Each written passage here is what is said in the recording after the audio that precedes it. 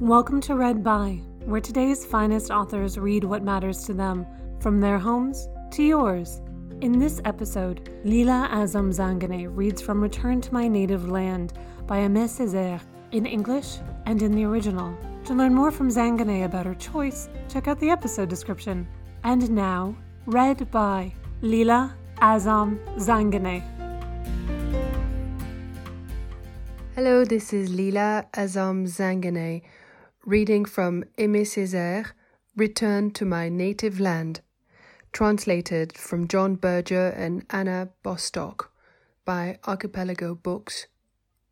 I've chosen to read from Aimé Césaire because it resonates deeply with my own experience as a French-born immigrant, a French-born Iranian, both white and brown, and an immigrant who hasn't been able to ever return to her native land. I find it harrowing, and the French is extraordinarily poetic. It's as beautiful as anything Rimbaud wrote. I'll be reading both in English and in French, 2 short passages. I want to rediscover the secret of great speech and of great burning. I want to say storm. I want to say river. I want to say tornado. I want to say leaf. I want to say tree. I want to be soaked by every rainfall, moistened by every dew. As frenetic blood rolls on the slow current of the eye, I want to roll words like maddened horses, like new children, like clotted milk, like curfew, like traces of a temple, like precious stones buried deep enough to daunt all miners. The man who couldn't understand me couldn't understand the roaring of a tiger. Rise, phantoms, chemical blue from a forest of hunted beasts, of twisted machines, of jujube trees, of rotten flesh, of a basket of oysters, of eyes of a lacework of lashes cut from the lovely sisal of human skin. I would have words huge enough to contain you all, and you too, stretched earth, drunken earth, earth, great sex, raised in the sun, earth, great delirium of the phallus of God, earth, risen wild from the sea lockers with a bunch of cecrops in your mouth, earth whose surfing face I must compare to the mad and virgin forests, that I would wish to wear as countenance before the undeciphering eyes of men. One mouthful of your milk spurt would let me discover always the distance of a mirage on earth, 1,000 times more native, golden with a sun that no prism has split open, a fraternal earth where all is freed, my earth. To leave, my heart was throbbing with an insistent desire to give. To leave, I would arrive sleek and young in that country, my country, and I would say to that country whose clay is part of my flesh, I have wandered far, and I am coming back to the lonely ugliness of your wounds. I would come to that country, my country, and I would say to it, kiss me without fear, and if I do not know what to say, it is still for you that I speak. And I would say to it, my mouth shall be the mouth of misfortunes which have no mouth, my voice the freedom of those which break down in the prison cell of despair. And coming, I would say to myself, beware, my body and soul, beware above all of crossing your arms and assuming the sterile attitude of the spectator, because life is not a spectacle, because a sea of sorrow is not a proscenium, because a man who cries is not a dancing bear. Upright now, my country and I, hair in the wind, my hand small in its enormous fist, and our strength not inside us but above us, in a voice that bores through the night and its listeners like the sting of an apocalyptic wasp. And the voice declares that for centuries Europe has stuffed us with lies and crammed us with plague, for it is not true that the work of man is finished. We have nothing to do in the world. We are the parasites of the world. Our job is to keep in step with the world. The work of man is only just beginning. It remains for him to conquer, at the four corners of his fervour, every rigid prohibition. No race holds a monopoly of beauty, intelligence, and strength. There is room for all at the meeting place of conquest. We know now that the sun revolves round our earth, illuminating the plot which we alone have selected, that every star falls at our command from the sky to the earth, without limit or seas. And now in French, in its original. Je retrouverai le secret des grandes communications et des grandes combustions. Je dirai orage, je dirai fleuve, je dirai tornade, je dirai feuilles, je dirai arbres.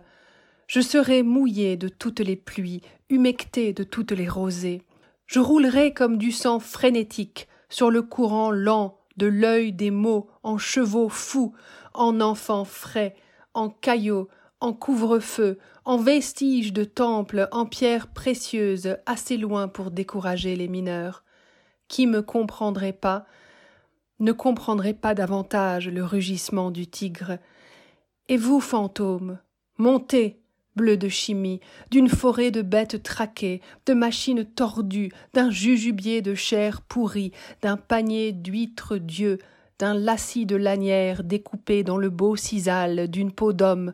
J'aurai des mots assez vastes pour vous contenir, et toi, terre tendue, terre saoule, terre grand sexe levé vers le soleil, terre grand délire de la mantule de Dieu, terre sauvage montée des resserres de la mer, avec dans la bouche une touffe de sécropie, terre dont je ne puis comparer la face houleuse qu'à la forêt vierge et folle, que je souhaiterais pouvoir, en guise de visage, montrer aux yeux indéchiffreurs des hommes. Il me suffirait d'une gorgée de ton lait jiculi pour qu'un toit je découvre, toujours à même distance de mirage, 1000 fois plus natal et doré d'un soleil qui n'en t'aime nul prisme. La terre où tout est libre et fraternel, ma terre. Partir, mon cœur bruissé de générosités emphatiques. Partir, j'arriverai lisse et jeune dans ce pays mien, et je dirai à ce pays dont le limon entre dans la composition de ma chair, j'ai longtemps erré, et je reviens vers la hideur désertée de vos plaies.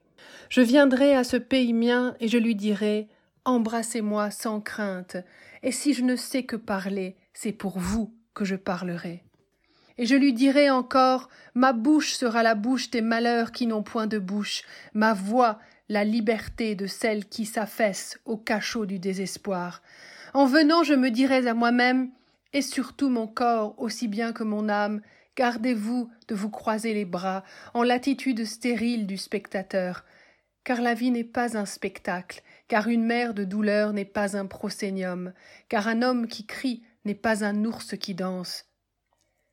Et nous sommes debout maintenant, mon pays et moi, les cheveux dans le vent, ma main petite maintenant, dans son poing énorme, et la force n'est pas en nous, mais au-dessus de nous, dans une voix qui vrille la nuit et l'audience comme la pénétrance d'une guêpe apocalyptique. Et la voix prononce que l'Europe nous a pendant des siècles gavés de mensonges et gonflés de pestilence, car il n'est point vrai que l'œuvre de l'homme est finie, que nous n'avons rien à faire au monde, que nous parasitons le monde, qu'il suffit que nous nous mettions au pas du monde. Mais l'œuvre de l'homme vient seulement de commencer, et il reste à l'homme à conquérir toute interdiction immobilisée au coin de sa ferveur, et aucune race ne possède le monopole de la beauté, de l'intelligence, de la force, et il est place pour tous au rendez-vous de la conquête. Et nous savons maintenant que le soleil tourne autour de notre terre, éclairant la parcelle qu'a fixée notre volonté seule, et que toute étoile chute de ciel en terre à notre commandement sans limite.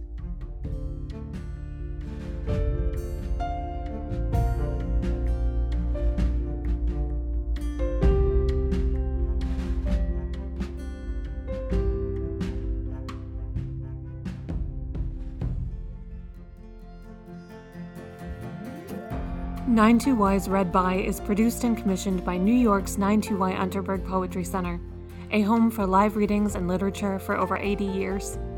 To invite more authors into your home, Subscribe to 92Y's Read By wherever you download podcasts. If you're able, please visit 92y.org/help now to donate to support 92Y and our new digital programming. Thank you. And thank you for listening. Find more great recordings at 92y.org/readby.